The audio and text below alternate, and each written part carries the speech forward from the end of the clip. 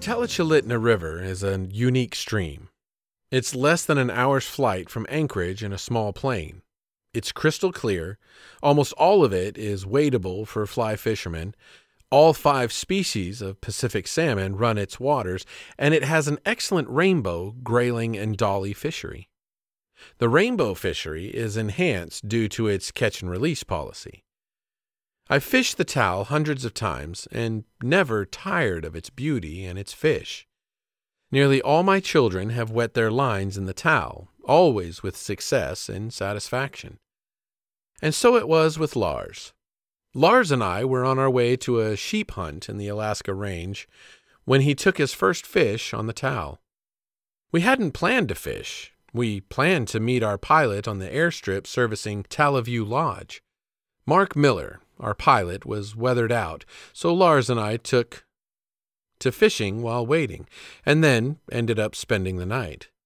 Steve Johnson, manager of Talaview Lodge, furnished us gear and got Lars started on a fly rod.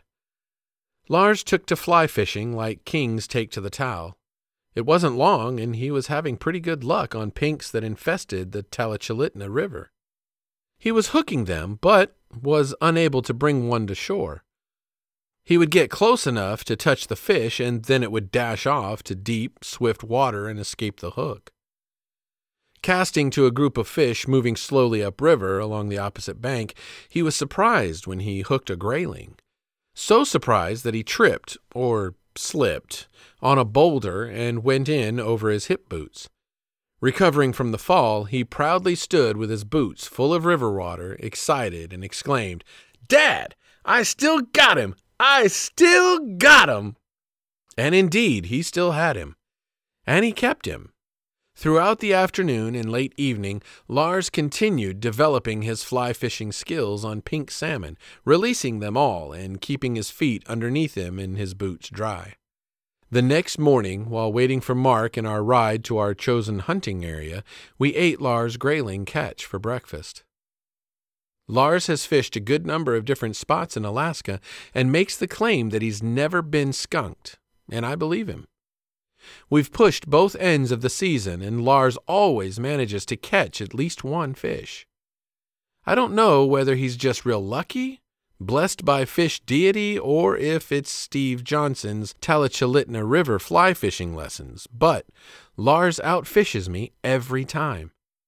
But isn't that what a dad is supposed to do? Teach the kid to be better than the dad? Seems to me if the kid isn't better than the dad, one or both of them failed. Following that logic, we're both winners.